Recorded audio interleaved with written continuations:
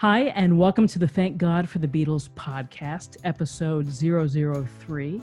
If this is your first time, thank you so much for joining us. If you're returning, we really appreciate it. I'm Karen, your co-host, and today we're going to talk about the Beatles' recording techniques, their innovations, their inventions, all of the great ideas that they undertook with George Martin and his staff at Abbey Road to truly make influential music that has impacted how artists record today. And it can get pretty geeky tech here. And in order to have this conversation, I needed one person to join me tonight. And that is my dear friend, Scott Hamilton, who's going to be our co-host. And let me just share a little bit about Scott. Scott is one hell of a musician. He's a brilliant producer, engineer, songwriter, and someone who can play all the instruments, although his primary instrument is drums, but he can play them all, and he can hear how everything works sonically within songs, take things apart. And honestly, you can recreate songs to the dime. Your ear is unmatched as far as anyone that I know. And, my father had perfect pitch as a trumpet player with Woody Herman. So I have the utmost respect for you. And thank you for joining us, Scott. Well, thanks for having me, Karen. I really appreciate that. And you're right, the drums are my main instrument. And I have something in common with Ringo Starr, actually, is that we are both left-handed people playing on a right-handed kit. And so I have a lot of empathy for the difficulty that presents. I'm very, very left-handed. And so I have some unusual fill patterns, and I keep a second floor tom to my left to do some things with that as well. But I feel like I have kind of a kindred spirit thing there with Ringo on the lefty-righty thing. And do some of your techniques match up to how he did things? Is it Because similar? there's space that I can't do like a really fast like heavy metal all the way down the drums because it's just backwards for me. So I have a lot more spaciness and air in my fills, which he does too. So and he talks about that, and I totally get that about his playing, and I can relate to that as a fellow drummer. I think they did a video with like Dave Grohl or something, and they were kind of analyzing Ringo's technique and saying how being a left-handed player made him unique. Yeah. So I can relate to that. Now, how do we know each other, Scott? Well, it's a long story. We've known each other for 30 years now, and I had moved to Washington, D.C. in 1990, just after college, and I put an ad in a probably defunct now City Paper, is what it was called. And it was a classified ad saying I'm looking for fellow musicians to play with, to jam with, to record with. And I listed a whole bunch of bands because I have a bunch of influences. And one of them happened to be the Beatles, and that caught Karen's eye. And so she responded to my ad. And we met at a restaurant, I believe an Italian place in Bethesda, right on Cordell Avenue, if I remember correctly. That's right. That's right. And just had a really wonderful conversation from there, and started writing some music together and playing together and just jamming, and of course talking about the Beatles quite a bit as we were doing all that. And 30 years later, we've done several records together and maintained a wonderful friendship through 30 years.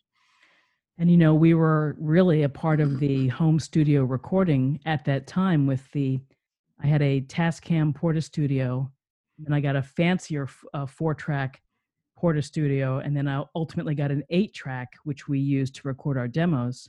And then we took our songs and recorded in a 24-track studio, and which was a big deal at the time. It was a luxury, and shoot, even having a 8-track at home was above and beyond what most people had. And I just felt like a kid in the candy store. I could actually record drums in stereo, and I thought that was just the greatest thing.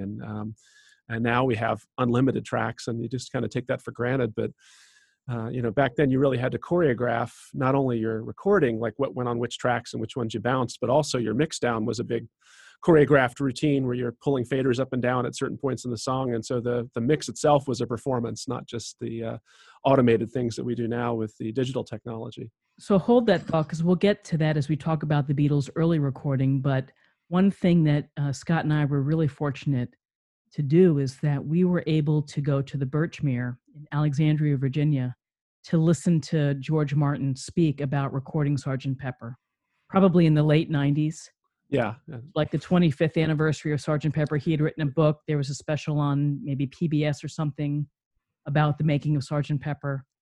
And you think about how lucky we are. It was a night I'll never forget. I was just struck by how humble he was too, and how he talked about his experiences and what a honor it was to work with the Beatles. And yet the Beatles owe so much to him in terms of so many of the things that we credit to the Beatles as being innovative were actually George Martin influenced, and his team and his staff. And he was just so incredibly humble, but just so pleased also to talk about his memories and working with them. And it was just to see a legend like that in person was just something I'll never forget. And not only that, but his experience and his willingness to break the rules at EMI and to let things go. I think that he just realized and saw the desire and the passion within the Beatles to do so. So in those early days in recording that first album, they had basically 2 sessions scheduled for one day. And they added a third schedule, and this was the Please Please Me album. I believe it was in February of 63. And what was interesting is that one of the tape operators, they were breaking after the second session for lunch. Maybe that was after the first session, but breaking for lunch, and normally the artist would leave. And the Beatles did not. They stayed, they drank milk, and they rehearsed their songs. And the people who were working at the studio were in shock because nobody did that. And it just goes to show you right then and there, that's the essence of who they were. Yeah, for sure. Everything was so regimented and so scripted in terms of time, and the staff there wore suits and ties. I mean, it was dress up to do the recording, and that seems kind of silly now, but it was a very highly scripted, on off with times, and there was no overtime. So you either got it in the time that you had, or you didn't get it, and so lots of changes, not only technologically that happened in the 60s, but also just the process of recording and how we go about creating records really changed. And the Beatles' experience in the 60s had a lot to do with that, and a lot of things that are standard now. So tell me how that first album would have been recorded. Would it be primarily live with the mics and the the guitar and maybe the drums on one first track, or how would they do that? Yeah, the first 2 albums actually were recorded in just 2-track. And I believe they were more interested in the mono tracks back then more than stereo even. But it was all cut live, and there's no overdubbing. And so you had to not only get your performance down well, but you also had all the levels right. You had to have a sound check that was very precise, that the drums weren't too loud or too quiet, and the guitars were in the right place, and so everything had to be just right. And then you had to play it through, and so they would just play the whole song through over and over again until they got a take that they really liked. And so the first 2 records, that was largely the way they did that. And gosh, we take for granted now that we can go back and fix things, and says there's no repairing of flubs on a track like there is now. Well, I believe that at the time, George Martin, by rule at EMI, they had to record on 2 tracks, but the classical artists could have the 4-track tape machine. So he lobbied to get permission to be able to use that 4-track, and then they brought that in, and I think they only saved maybe the 4th track for overdubs, harmonies. Mm-hmm. Could you explain for people who aren't familiar with the bouncing technique of why it was important to be efficient and to be wise and to pre-plan perhaps your recording? Yeah. So I believe the first Beatles record done on 4-track was I Want to Hold Your Hand. I believe that was the first 4-track recording they did. And so what you do when you bounce, and this is something we even did when we had our own 4-track, or even our 8-track, we could do it. So you have 4 tracks, unlike a regular cassette, which a regular cassette player just has a playback head, one for each side. A 4-track has 4 playback and 4 record heads. And so you can split the tape into basically 4 little micro units where each track has its own space on that tape. And so that creates the 4 tracks. And so what you would do is you would typically record your instrumental tracks on, let's say 1, 2, and 3, but then, oh no, we've got all these other things we want to overdub, vocals and things. We only got one track left. What do we do? So what they would do is they would do a bounce down, and they would take the 3 tracks, 1, 2, and 3, and mix them together, get it sounding the balance as best they could, and then they would put that on track number 4. And then they could erase over tracks 1, 2, and 3 and put more tracks on there. So you lose the original first 3. Say if you bounced them down, you would lose like the first. If you bounced the first 2, you would lose them. Yeah. Once you erase over them, once you've bounced it and you start to erase over, there's no going back. So you have to be very careful that what you get on that bounce is exactly what you want. There's a couple of problems with it. One is you do lose a little fidelity when you bounce. Anytime you're with analog tape that you're moving from one cassette to another part of a tape, you're going to lose a little fidelity. You're going to add a little more tape hiss. And the other thing too is you have to have it perfect. It has to be right because there's no going back once you start to erase over those other 3 tracks. And so theoretically you could do this forever, but the more you bounce, the more you lose the original fidelity of the sound. So they try to do it just once usually when they would do this, and then they would fill up the other 3 tracks with the vocals.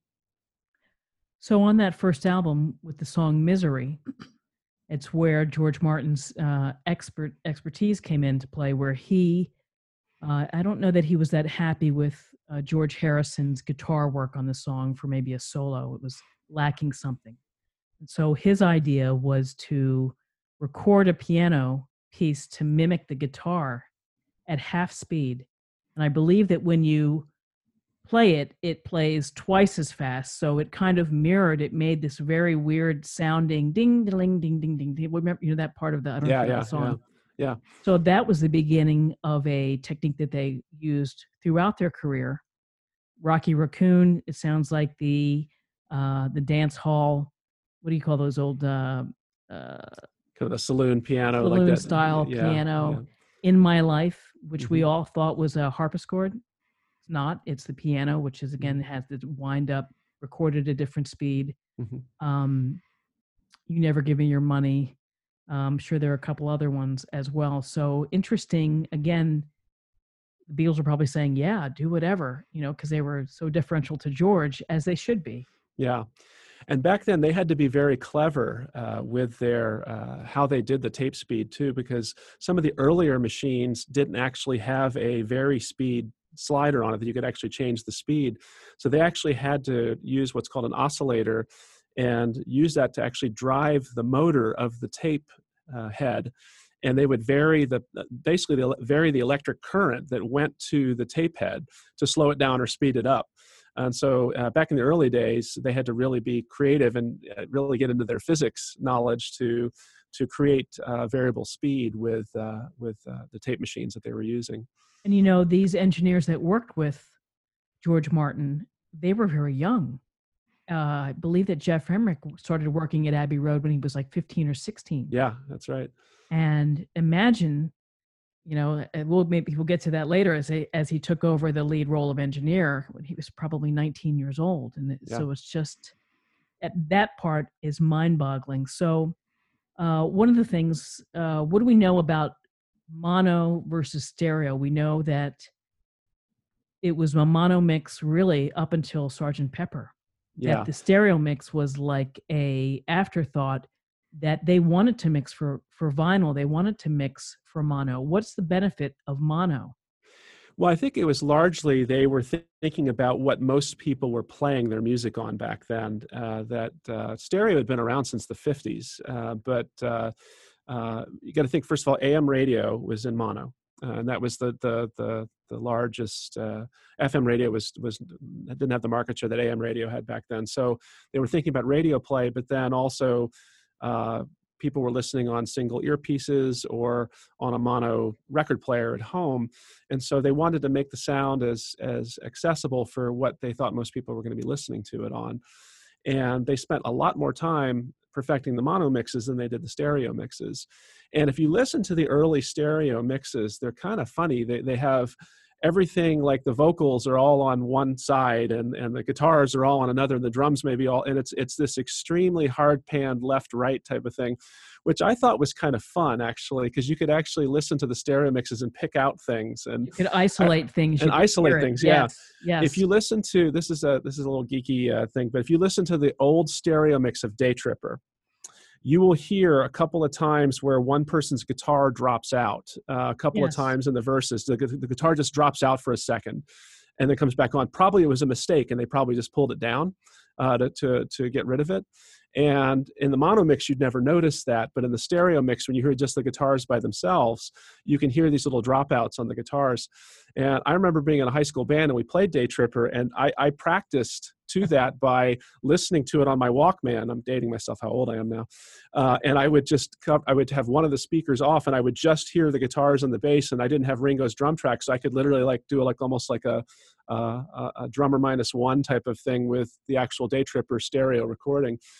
The other thing that was, and I remember George Harrison complaining about this, is in those stereo mixes, how some of the percussion was just so loud. Like the tambourine in Day Tripper again is just overwhelmingly loud, and you just don't have the same kind of balance and the nuance that they had with the mono mixes.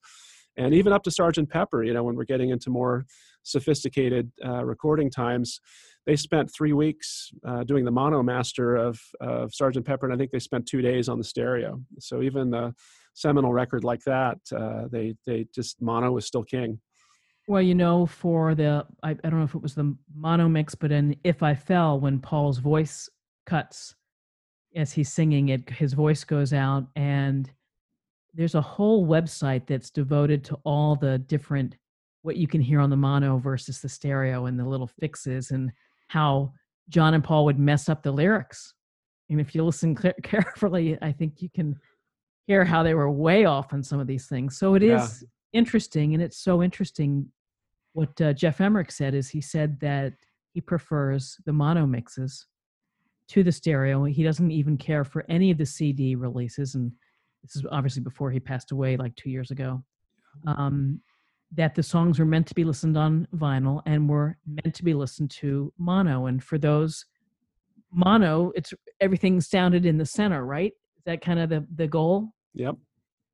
It's all kind of blended together. And I love stereo, and I love when I record, panning is a very important part of my recording process. And that's where panning means where in the stereo field is a particular instrument. And that to me is very important to make sure your parts are not competing with each other, and each part has its own space in the stereo field. And so that to me is crucial in the recording process. And I wonder what Geoff would have thought of the newest remastered Sgt. Pepper that I got that a couple years ago, and it's mind-blowing to me. There's things on there, I've listened to that record hundreds of times, and there's things on there I never heard until I heard the remastered stereo. It was like a brand new experience, and it was quite enjoyable. I like the remix of Sgt. Pepper. I'm not a fan of the White Album remix.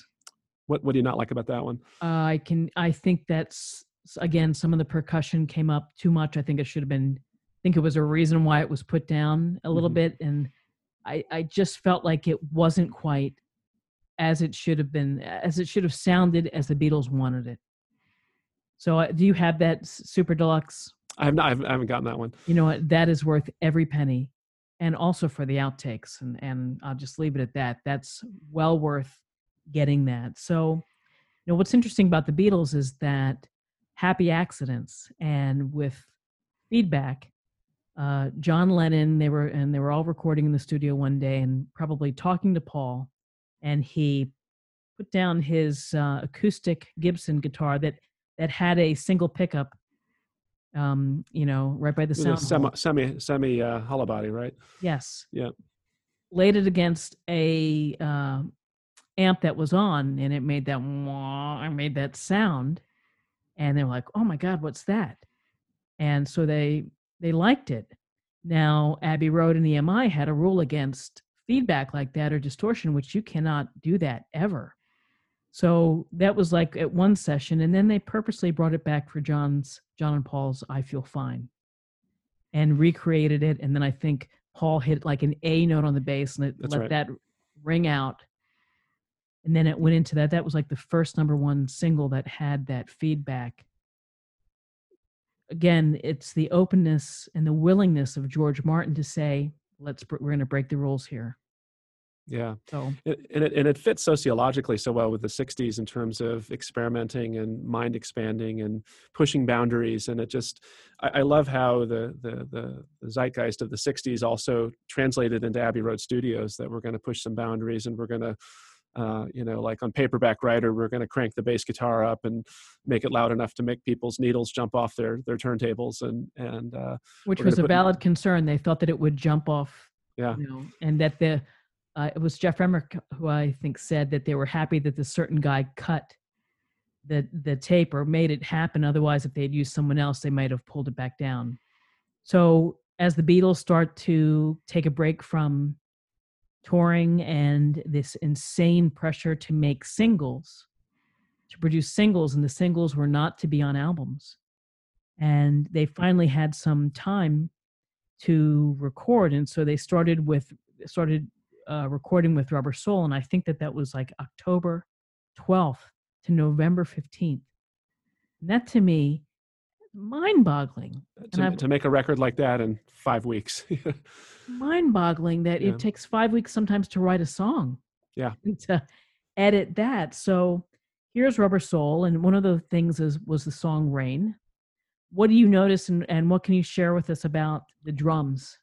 Well, I think it's actually Ringo, and Ringo actually says it himself. It's one of his proudest drumming moments. He does some really cool fills, and again, they're just off the traditional fill spots, and he's doing this really cool interplay with the hi-hat and the snare. So the playing itself is some of Ringo's best playing. But the other thing that you'll notice about it is the pitch, that you can especially tell on the cymbal crashes. That's if you ever want to tell a Beatles track that's been pitched down on the drums and manipulated, listen to the cymbal crashes, because they have a distinctive lower ring to them. And you can hear that on Rain pretty clearly. And the snare drum has kind of a very low, almost John Bonham-like quality to it in terms of the pitch. And the guitars were pitched down on that too. So they were recorded faster, and then the tape was slowed down. So it just gives it a different tonal quality for the drums as well as for the guitar. And it just creates a unique sound and something unlike what other people have been doing. And it was the use of the backward last phrase that John said, and the backstory on that was, they all have a different story. John Lennon says that he was stoned and he was home, and he put the tape into the tape reel the wrong way, and that's what I heard, came in and said, "This is brilliant." And then George Harrison's like, "Yeah, that's what happened." And then George Martin's like, "No, I used to do this with my, the comedy music that I used to do. I suggested it." So it is funny to read the different accounts of who's doing what. But Jeff Emmerich states in his book, he says, once they figured out that backwards, everything then turned to backwards forever. Guitars, you name it. And that's so interesting. Again, it's the kids in the candy store.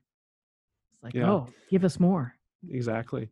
And using the studio as a writing tool, I think, is what really made the mid to late 60s Beatles special, is that you didn't have to come in with your songs all prepped and ready to go and you just cut them in the studio. You can actually use the studio space as a way to create new music and to create new sounds and to try new things and to see what worked and what didn't work. And some things they tried were more successful than others, but just having that kind of freedom to create and use technology at the time and to have the freedom to have the free reign of the studio, I think is what led to some of the greatest tracks that came out of that. Well, they had the success and they had the money, and the record label allowed them the freedom to take their time, because then they started to record till late in the evening, early hours. They had that luxury of doing that. I think that George Martin said that it was where the recording studio became another instrument of learning how to really just manipulate anything in order to improve the songs. And again, it goes to the genius of the Beatles, which is maybe another band is done within a week. Oh, those are good enough. Yep, we're good to go. But to do during the Rubber Soul, to do 15 takes or to do 12 takes, that's a lot. And on Rubber Soul, Paul's playing, I think, a fuzz bass on Think for Yourself. Mm-hmm. I think he'd gotten the Rickenbacker, which was a solid state bass, one I have back here. And they went capo crazy. Oh, yeah. Yeah. All these new techniques to bring into the songs. Yeah. The sitar. The sitar. Yeah. Yeah. They're also listening to American music, and they hear that it's recorded differently, that it's louder, and that the bass is recorded a little bit differently as well. And they wanted, I think, that urgency. So it kind of bleeds into, this incredible album of Rubber Soul, which, again, at the time, John Lennon called it their pot album because they were influenced by Bob Dylan. And I'm not sure if it was Rubber Soul. I'd have to double check, or Revolver, but one of the songs, it might have been Paperback Writer or something. They played for Bob Dylan. And what he said, oh, I see you guys are trying to not be seen as kids anymore. I don't think he said it that delicately or that nicely. It was more like a eh. Mm-hmm. So B.O.B. Bob, just later on, just get out of here. Imagine if you're Bob Dylan and then the Beatles are growing like that. Yeah, yeah. And especially when you hear a song like I've Just Seen a Face, which is it sounds like a Bob Dylan song. It's like, I guess imitation is the sincerest form of flattery. Or You've Got to Hide Your Love Away. Yeah. Now, I've Just Seen a Face, that false start, what version is that on? Is that a stereo or a mono? I don't know. Yeah. That's a good question. I don't know if they play. I don't know if that's on any of my newer mixes. To go back and think about that. So McCartney's bass, Geoff Emerick, Paul wanted something bigger. And as you were saying with Paperback Writer, tell us what they're doing. What changed? Well, in the older days, I believe that they just mic'd his bass cabinet. They had another ambient mic, maybe 5 to 8 feet away, that was a figure eight, picked up the room. Mm-hmm. And they might have also done direct, but probably not yet. I think direct came a little bit later, but the direct sound was definitely, with both the guitars and the bass, was something that the Beatles started to do quite a bit of. And for those of you who don't know what that means, as opposed to miking an amplifier like Karen just talked about, a direct injection is taking the pickup from the bass guitar or the electric guitar and putting it through what's called a DI box. And a DI box is something that matches the impedance of the flow of the current from the pickup, and it goes directly into the mixing board rather than being mic'd through an amplifier. So it's a way to put the sound directly into the board and theoretically directly onto the tape. And this is a very clean signal. Very clean signal. You don't get the room ambiance. It's really just the tones, and all the other frequencies are kind of canceled out because they're not being picked up by like a room microphone, for example. The other thing it enables you to do is it gets you more of a low end, the bottom end of things, that they really wanted to capture that low bass. And you listen to early Beatles records, and the bass is it's in there, but it's not really prominent. And then you start to listen to what's happening on Rubber Soul and Revolver and Sgt. Pepper, and he switches over to the Rickenbacker at some point. But there's just a real low end presence there. Another thing they started to do to try to get that really rumbly low tone is to actually use a speaker as a microphone. And people don't understand the physics of this, but a speaker is basically a transducer, so it can make signals go either way. And so what they would do is use a huge cone speaker and put that in front of Paul's cabinet, try to capture, with a bigger diaphragm, you can capture more of the low end wave forms that are coming out of that. So you've got a bass speaker, and then you've got a loudspeaker like facing each other. Yeah. Okay. Yeah. And the loudspeaker is being used as a microphone in that instance. And it's pretty common now. I don't know if you've ever noticed drummers now. You look at a drum kit and you'll see like a little disc basically in front of the bass drum. It's a little black disc. It's about the size of a small Frisbee. And you might wonder what that is. A good example is Questlove from The Roots has one of these on his drums, if you look on the Tonight Show. it's basically the same thing that they were doing in the 60s. That it's a big diaphragm that's trying to capture the real low tones of the bass drum, and it's the same physics and the same theory, 40, 50 years later. So that's a pretty popular miking technique now with bass drums, is to not only have the traditional bass drum kick drum mic inside the hole, inside the machine, inside the bass drum, but also the little machine on the outside capturing. So it's kind of dually mic'd, and that thing, the big black thing you see is capturing the really lower tones, and they try to blend that together to get a really nice solid thud out of the bass drum. Now, I've also read that they, for Ringo's drums, that his tom-toms were open on the bottom end, and so they would mic up through there, and that was something that was new. I think Sgt. Pepper, they used maybe 7 mics on his. Yeah. Well, let's talk about mics, because that's another huge thing that we thank the Abbey Road and the Beatles staff for really changing the way things are mic'd. And Ringo's drums is one example of that. Back in the early era, in the early 60s, drums were typically, it's all done in, one take. And the drums were typically, there was maybe a microphone stuck a couple of feet in front of the bass drum, and then there was maybe an overhead mic kind of dangling over to capture the hi-hat and the toms and everything. So it's just basically two mono microphones capturing everything. And one of the themes with the miking with the Beatles is close miking. And you hear that on so many tracks. The sitar I mentioned earlier in Norwegian Wood, just really capturing all those really amazing tones that come out of that instrument. So having really close mics there.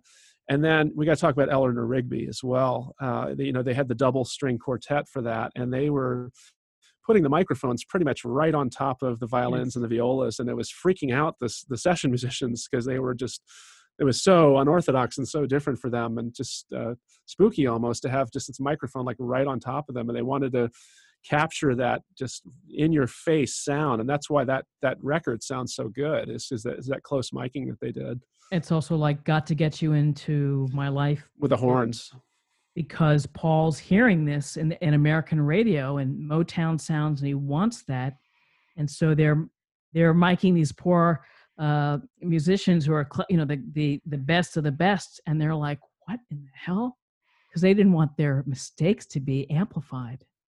To be right. They made a mistake, and so and that's why when you listen to "Got to Get You Into My Life," those horns are distorted. I mean, there's no doubt about that. There is. It's almost like there's a fuzz pedal on them, and it's because those mics are just getting overloaded, because they're just getting blasted with all the energy coming out of the ends of the horns, and so but it creates a real gritty sound. Didn't they do ADT with those horns as well? Can you talk about the ADT as we talk about Revolver? Yeah.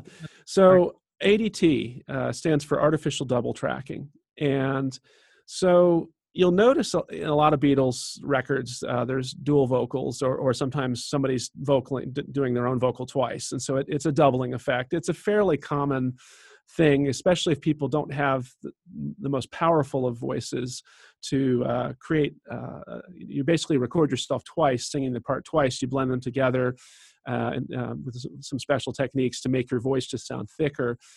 Perfect example of this is Sting. It's very hard to find any Police song where he's not double tracking his vocals. But John Lennon in particular, I think, was loath to do a track more than once, especially if he felt like he nailed it. And so they came up, Ken Townsend, the engineer there, came up with a very, very clever way of creating what's called artificial double tracking. And what they would do is they would take a tape machine, and their 4-track machines had 2 heads on them, a record head and a playback head. So they would take the signal from the recording head and output that to a second machine, and then record it on that, and then take the playback head of that second machine and feed it back to the first one. Okay. And again, remember I talked earlier about using the oscillator to change and affect the speed they would alter the speed of the second machine so they could make it a little slower, a little faster. They could do all sorts of things to manipulate that. But the whole idea is that second signal coming back, even though it's the same recording, it's slightly delayed. It's slightly off in terms of the timing as well as the pitch, because the second machine is being pitch varied a little bit. So when you blend those two together, it's almost like we have two singers going, that they're slightly out of phase with each other and they're slightly off pitch with each other, and it creates what's called this artificial double track. It's and if a you want thickening agent in a it's a thickening. It really does thicken. Yeah. If you want to listen to what I would recommend, if you really want to hear this, how this works, take Eleanor Rigby, put headphones on and listen to it. Listen to the verses that Paul sings, and then listen when the chorus comes in, all the lonely people part, the vocal changes. That's where the artificial double tracking starts right there. And you can hear it, and it's very clear because it's just the strings and the vocal. So if you want a perfect example of ADT, I would listen to Eleanor Rigby. And that became standard on really everything that they did. All of their vocals. Didn't Lennon call it the flangey thing? Put your flangey thing on. So on Revolver, again, the luxury of time. They had some space. They also had been indulging in, hallucin LSD and stuff. So they had a very different idea of approaching life. And it was the songs with Rubber Soul, and then moving on, the songs changed, as we all know, from the love songs to songs that are ambiguous, like Norwegian Wood, and theme songs, bigger songs of loneliness, like Eleanor Rigby. Maybe should we talk about Tomorrow Never Knows now, because it kind of sets the stage. It's really the benchmark or the milestone, I think, of that album. Yeah, that's my favorite Beatles song of all time too. So I'd love to talk about that one.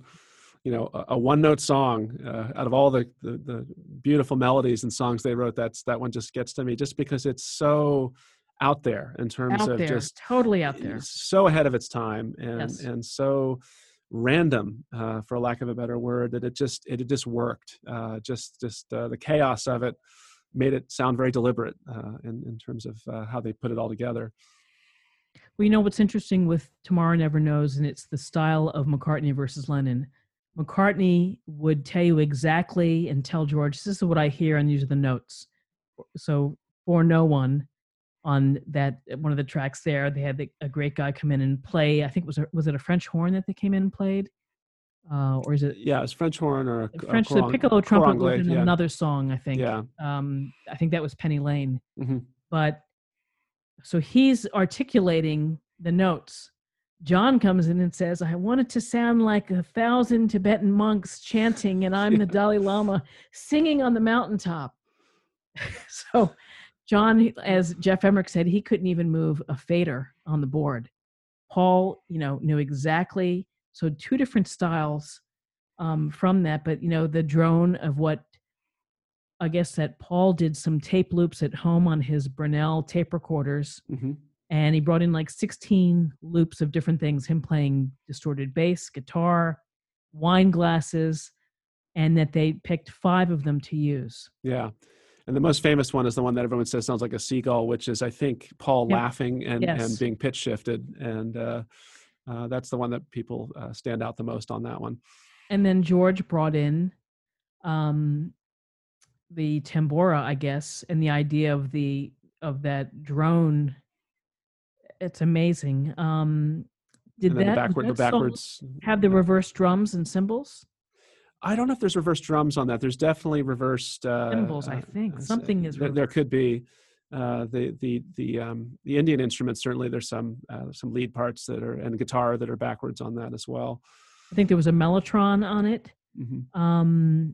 That was the song. I'm looking at my notes. That was a song where Bob Dylan said, "Oh, I get it. You don't want to be cute anymore." Yeah, bastard. I think my favorite thing in that, though, is the third verse where they use the Leslie speaker on the vocal. And for those of you who don't know what that is, a Leslie cabinet is typically used with a Hammond organ, and it's a rotating speaker. It's literally a speaker that's spinning. And it's using, if you remember your high school physics class, it's the Doppler shift is what that is. And so just when you're standing outside and you hear a fire truck coming towards you, the pitch is lower, then it gets higher, higher, higher, higher, then it gets lower as it goes away because of distance, and that takes the sound time to travel. It changes the frequency and the pitch that we hear, even when the frequency is steady. So with a rotating speaker, as this speaker is moving around and you have it mic'd, there's going to be a little bit of a pitch shifting with that as it moves backwards and forwards, and it creates that really nice swirly Hammond organ. It's kind of the classic Hammond organ sound when people pop that on.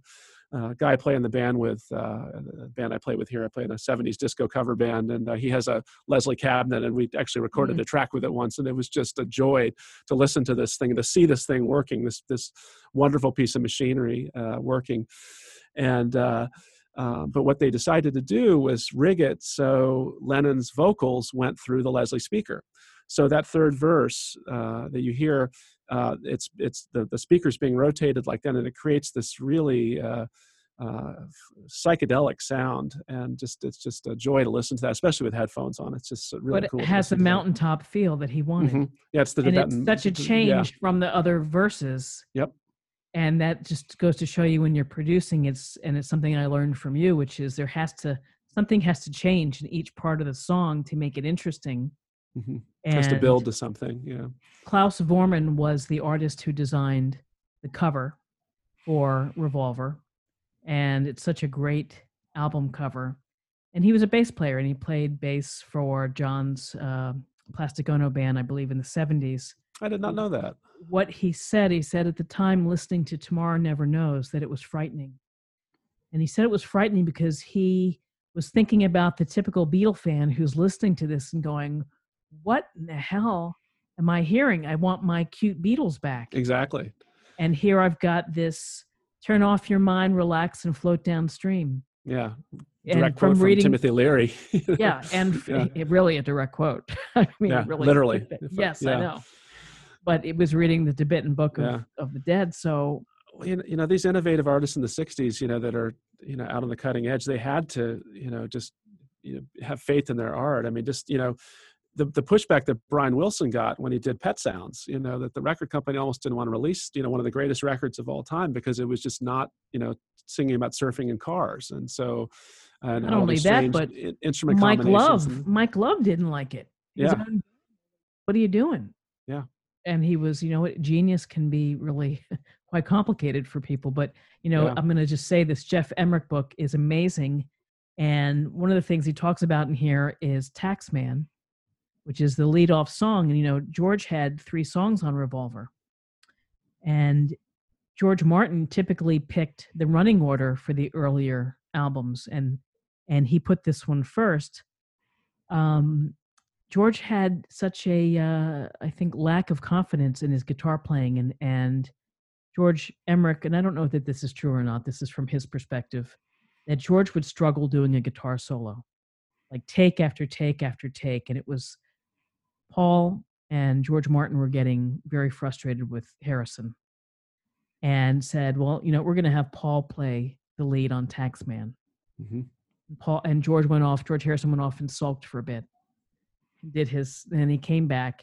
And of course, in 2 takes, Paul plays this ripping, amazing guitar solo.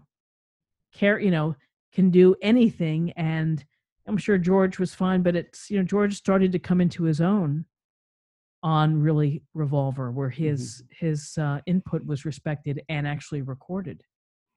What other songs strike you as something special, that's we've got to get you into my life? 401 is, I think, on this album, is it? Yeah. Again, it's the sadness of relationships. You can hear that in that song. Mm-hmm. How they're young men, but they're writing with such angst and real life-ism. It's a very different feeling than the other happy stuff that they were doing. I'm just trying to think off the top of my head what else is on that album. Dr. Robert. It's okay. I think that's a drug. She said, when they were doing they were getting ready to do the final mix of Revolver, and they were short a song. So they went in there and then John had, she said, which was based on their trip to LA where they were doing LSD with Peter Fonda. Mm-hmm. And that's, I think, what Peter Fonda said, the late Peter Fonda said, he knew what it was like to be dead. Mm-hmm. And Jeff Emmerich described it as a rough song, probably not one of their best. But it's a very mature sounding album. And, they had the very speed of the tape, but they also then, as they moved into Sergeant Pepper, they moved into the tape syncing, and particularly with Strawberry Fields Forever. Maybe you want to share about. Yeah, yeah. So there was a technology that did come out called SMPTE, and it's actually still used now as a way to get tape machines to talk to each other. And you can basically put a tone on one of the tracks of one of the tape machines, and it'll basically drive the other tape machine through electronic circuitry and keep them in sync with each other. And they had to kind of improvise that a little bit when they were recording Sergeant Pepper, in particular, Day in the Life. They had the basic tracks going, but then they wanted to have more tracks freed up for the big orchestra crescendo. So they were able to rig the two machines together. And actually, it was very crudely how they did it. They would actually mark on the tape with a little wax pen exactly where each one was supposed to start. And then they still had to hit record and play at the same time on the two machines to get them going at the same time. But it would, this tone that they put like a 50 hertz tone on one of the tracks to drive the other one and keep the two machines in sync. And it was innovative, and it was ahead of its time, and it worked to make that happen. But what would happen was it's machine specific, and every machine has its own little peccadillos back then. And so what would happen is you would take the tape and you put it on a different machine, and it wouldn't sync up the same way. So it's not as standard as digital is now, where everything's pretty much the same. We're using the same waveforms and the same sampling rate and all those kind of things that happen in the modern studio. But back then it was machine by machine. And then the early 70s is when SMPTE really started to happen. And that tone is still used today as part of the industry. Well, in Sergeant Pepper, you've got, again, the MVP maybe might be the Abbey Road sound effect locker. They were able to pull out all of the, the animal sounds for Good Morning, or I think it was Good Morning. It's the end of Good Morning, Good Morning. Yeah. And the steam engine sounds of steam organ sounds, for being for the benefit of Mr. Kite. Yeah. And that's another example of that randomness, the story is that they had all those clips and they just cut them up and threw them in the air and then randomly taped them together. I don't know if that really happened, but the legend of that's pretty fun to think about, just that how it randomly, and it sounds like it was designed to be that way. And just that randomness is just really cool. And that actually carried over. Emmerich did a lot of work with Pink Floyd at Abbey Road in the 70s. And there was a lot of, you think about Dark Side of the Moon and Animals and some of those, Wish You Were Here. There's a lot of those kind of random accident type of things that happen on those records as well. So that theme of we want to just create sound and just have it kind of happen organically is definitely an Abbey Road staple. Well, and even to think that Strawberry Fields Forever and I believe Penny Lane were recorded at the same time and not even on that album.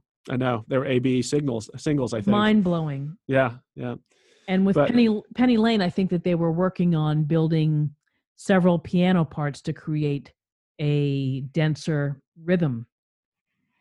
So constant innovation. Yep. What else was happening on again, I think a lot of use of the Leslie was used, maybe on Lovely Rita. They also sped that up. Yep.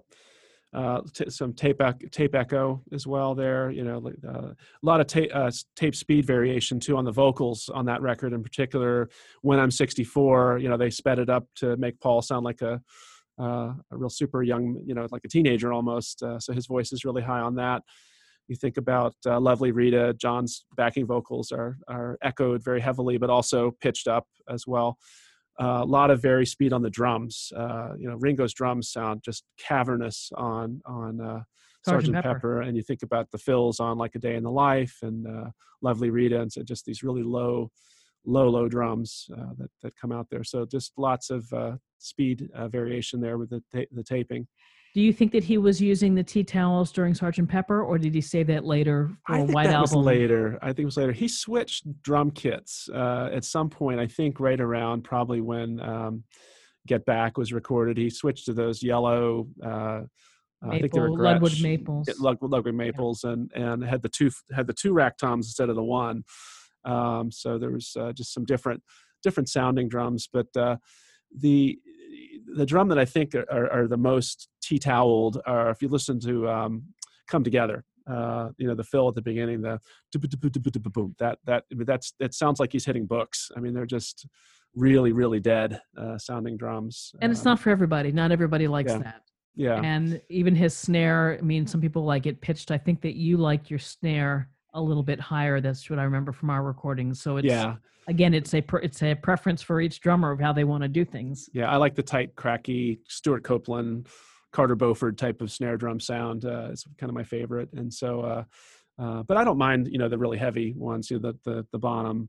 The only drums I really don't like the sound of are like the 70s LA studio sound, where those drums are like super dead, like Don Henley's drums, I think are the nastiest sounding drums of the 70s. Just that, listen to that song, These Shoes, and just those drums just sound awful.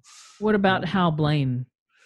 Oh, he's amazing. You like his drums, how they recorded it? Okay. Yeah, I do. Yeah. And just, I like his playing too. Yeah. Okay. Yeah. What do you think of, oh my God, who was I going to say? This is just a random, Phil Collins. I like his earlier stuff, like when he played with like the early Genesis, he was doing a lot of really like odd time signature, fusion-y, prog rocky type of stuff. And then the poppy stuff is just not, it's just pretty bland drumming, but his drumming in the early days was really quite remarkable. And of course his drum sounds are pretty legendary. That they are, but there was, I think, just that time when all drums sounded pretty weird. Like maybe it was the 80s. It was just, I don't know. I can't describe it. I loved the sound of Ringo's drums. I love those Ludwigs. I did too. The 80s drums they got into what's called gated reverb, which is and that was actually discovered by accident, based on there was a reverb that was on, but then there was also a gate on it that kind of cut it off really quickly. And they just said, oh, wow, that sounds really cool. Let's do that some more. So a gated reverb is a reverb that doesn't naturally decay. Like if you go into a gymnasium and you yell, your voice echoes and it just kind of slowly dies down. Whereas a gated reverb comes in full blast and then stops on a dime. And so like the drum fill on In the Air Tonight, that ba-da, da-da, da-da, ba-dum, boom, that's gated reverb. Okay. And that just became the 80s signature reverb sound. You listen to Addicted to Love, the drums on that by Robert Palmer, this classic 80s drum sound. I never cared for that too much. I agree. So I like the more natural sounding drums. And I thought Ringo's drums sounded really good. White Album I thought was amazing. Revolver, White Album, with the exception of Come Together. I don't really like the toms on that one as much. But that middle era, I think, is when his drums sound really present and crisp. And a lot of that also has to do with the miking. Again, we talked about close miking. That was one of the areas where they were sticking mics right in front of the bass drum, which was sacrilege back in the early days to get it that close. They're worried about distorting their equipment, but just to really get that natural sound of the drums, I think, was really an innovative thing, and that's where Ringo's drums started to sound really good. Well, by the time they get to the White Album, the Beatles are somewhat frustrated because they really want 8-track, because they know that American studios have 8-track. Mm-hmm. Abbey Road had an 8-track machine, but at EMI Abbey Road, they would not bring out any new equipment until their engineers had a chance to take everything apart, every piece, reassemble it, and test the durability. Because what I read about their approach was that if we're, recording the London Symphony Orchestra, we can't afford for this new technology to break down. So it's a very interesting thing. So they've got it, but they haven't had the chance to bring it into the studio, and the Beatles were getting frustrated. Toward the later part of '68, I think they meet Magic Alex, who's like selling them a song about, I'm going to build a 72-track studio in your new Apple studio, and all he's building is like a box that has lights in it, spinning light, and they're like, wow. Yeah. And George Martin is like, rolling his eyes whenever he sees that. So there was that tension building in the White Album. Yeah. They did with Hey Jude. That was part of the White Album sessions. They went to Trident. Yeah, I think that was their first 8-track recording, if I remember. That's but right. They had recorded. I think their first record that they recorded away from Abbey Road was actually "Fixing a Hole" on Sergeant Pepper. Sergeant Pepper. I think that was actually recorded maybe at Trident as well. It was because they were Abbey Road was still blocking time for other artists, much to the dismay of the Beatles, because they thought they were the only gig in town. And somewhere around Rubber Soul, George Martin left EMI and started his own company called, I think it was like the Associated Independent Recording Producers or something, AIR. Mm-hmm. So that was, I think smart on his part. Yeah. But the White Album to me is like I think it's my favorite album to listen to, with everything that they did. And again, bringing in all the techniques that they used, the ADT, the wind-up piano on Rocky Raccoon, probably some the number nine, the tape loops there, yeah. Yoko and him, it's like, and then they find you naked. I don't know if you've listened to that recently. No, I haven't. But I mean, the whole playing it backwards, and it's supposed to say "Turn Me On, Dead Man," and that was one of the clues that McCartney was dead. And but one of the things is that they also the tape loops, we could say, is really sampling. And so here, when they brought in remember how they would recite the poem like on "I Am the Walrus" or something?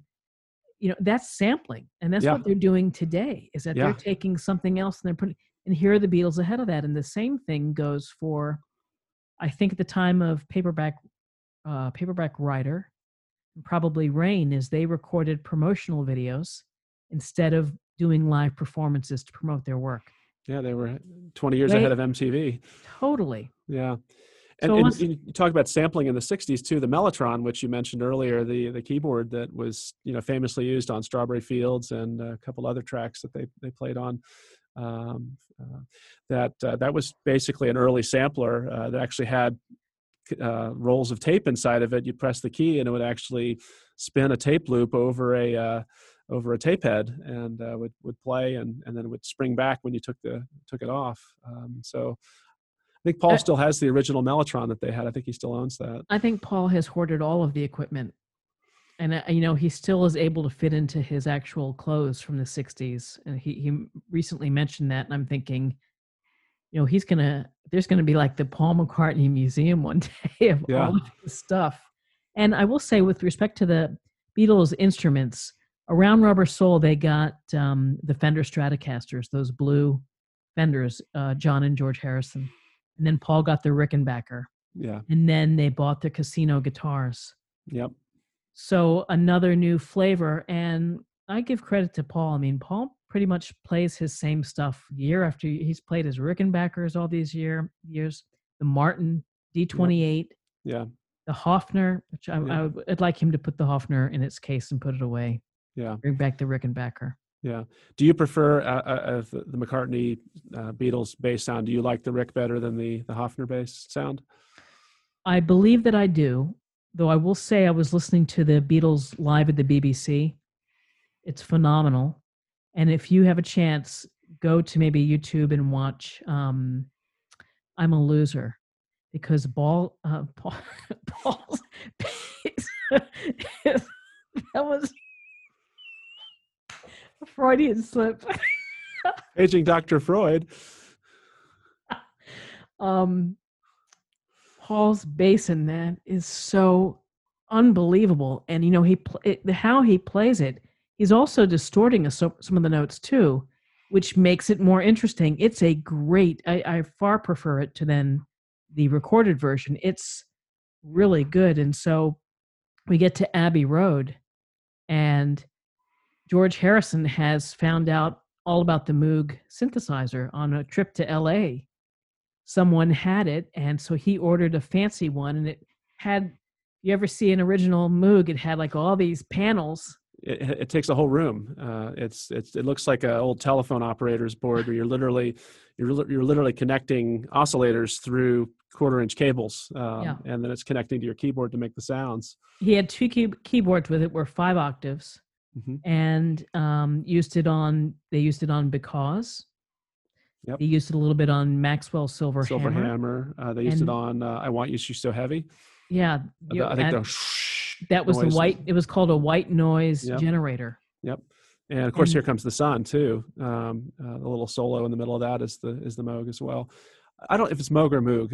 If people Moog say or either Moog, one, yeah, yeah. Potato, potato. yeah. Yeah. But you know, But they sell some pedals and stuff these days, but it's not quite the same as having. There's like is it called the Grandma? It's like a newer version of the Moog synthesizer.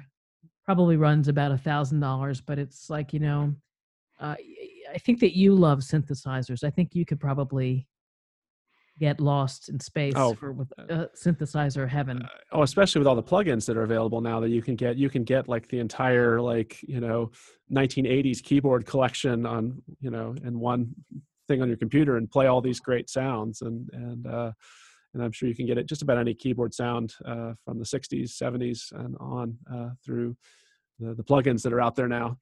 Oh, you had made a comment one day when we were fooling around with some of my keyboards, and you said, this would, back in the day, this might cost $250,000, all the sounds that we have on this program. Yeah. Yeah, exactly. Like the old Fairlight synthesizer in the early '80s was literally a quarter of $250,000 in 1980 money, and it was just an 8-bit sampler, which is like your iPhone samples things better than that now, and just the technologies, the change that's come about is just remarkable. I sometimes have this I go on a fantasy about what if the Beatles in the 60s somebody transported back and gave them a modern synthesizer and didn't tell anybody, and they just had this secret keyboard that they could what would have come out of them having the technology like a keyboard sound like they have now. What would have come out of them back then with the technology that we have now? I just kind of wonder what that would be like. Well, I mean, they worked very hard to be new and to be innovative. And even George Harrison released his Wonderwall, the electronic music album, featuring the Moog or the Moog, however you say it. Maybe the challenge is what made them greater, of having to find solutions and to create. Nowadays it's you could easily put something together with Logic Pro. Has so many built-in loops. I mean, you could do a song where you're not playing anything. It's a very different feeling. What, as a producer and as someone who records others and helps guide them in their music, what do you recommend? What are some things to focus on for folks who want to record their music at home in the vein of the Beatles, or you're a great songwriter and maybe you want to do something simply? What do you suggest? What's important? I think what I like to do personally is blend the old with the new. And there's some people that are 100% digital. Everything's online, everything's plugins. And I still, in my studio, I still have an analog mixer right here, which everything goes through first. And I have an analog tube mic preamp. And so even though I record digitally, I still use an outboard synthesizer. I still use real guitars so I think blending the old with the new is the way I would kind of do it. Is that you can still have all the control and the perfectionism that you're allowed to have with the new technology, but you can still get a different sound. I think that's what, and I probably sound like an old fart here in saying this, but that it's music now that's made all sounds the same because it's all coming from inside of a computer. And so the nuances of a room or of an instrument that made music sound different, and there was variety in music that just isn't there now. And so I think using older equipment and combining the analog with the digital, I think can still help people create an innovative sound that doesn't sound like everyone else. And just I want variety back in popular music in terms of, I'm not talking about the music itself. I'm just talking about the sound of it. And that's kind of hard to explain what I mean by that, but just studios have their own sound. You talk about Sound City and or Sunset. That's right, Sunset. All those studios had a sound to them, and you just don't get that anymore with everything being inside of a computer. And so, whatever we can do to create uniqueness in how we record and how we capture sound, I'd like to get back to that a little bit more. So great times. Yeah, it really was. And I've valued your friendship musically and otherwise all these years. And it's been great. I just love talking Beatles with you, and we could do this for hours, I'm sure, but appreciate you having me on today. Absolutely. And I thank you so much. And I look forward to maybe we'll record some things and share them and figure them out. And I think we're going to go ahead and wrap it up with a little bit over about an hour and 11 minutes, but that's okay. We've had fun. We We hope have. you've had fun too. And this podcast is available on iTunes, Spotify, all the typical podcast platforms. And then we upload a video on the YouTube channel so you can watch that and subscribe. And you'll actually get to see us, I think, for this podcast where we're chatting. So, Scott, my man, be well, stay safe. Love You to do the you and same. your family. Yep, you same. And we will chat again.